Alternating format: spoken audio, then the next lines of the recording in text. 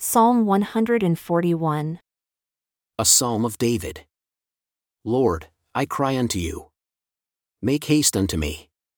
Give ear unto my voice when I cry unto you. Let my prayer be set forth before you as incense, and the lifting up of my hands as the evening sacrifice. Set a watch, O Lord, before my mouth, keep the door of my lips. Incline not my heart to any evil thing, to practice wicked works with men that work iniquity, and let me not eat of their dainties. When the righteous smite me with the word of the Lord, it is a kindness, and when they reprove me, it shall be an excellent oil and shall not destroy my faith, for yet my prayer also shall be for them. I do not delight in their calamities.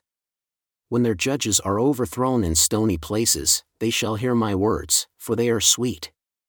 Our bones are scattered at the grave's mouth as when one cuts and chops wood upon the earth. But my eyes are unto you, O God the Lord.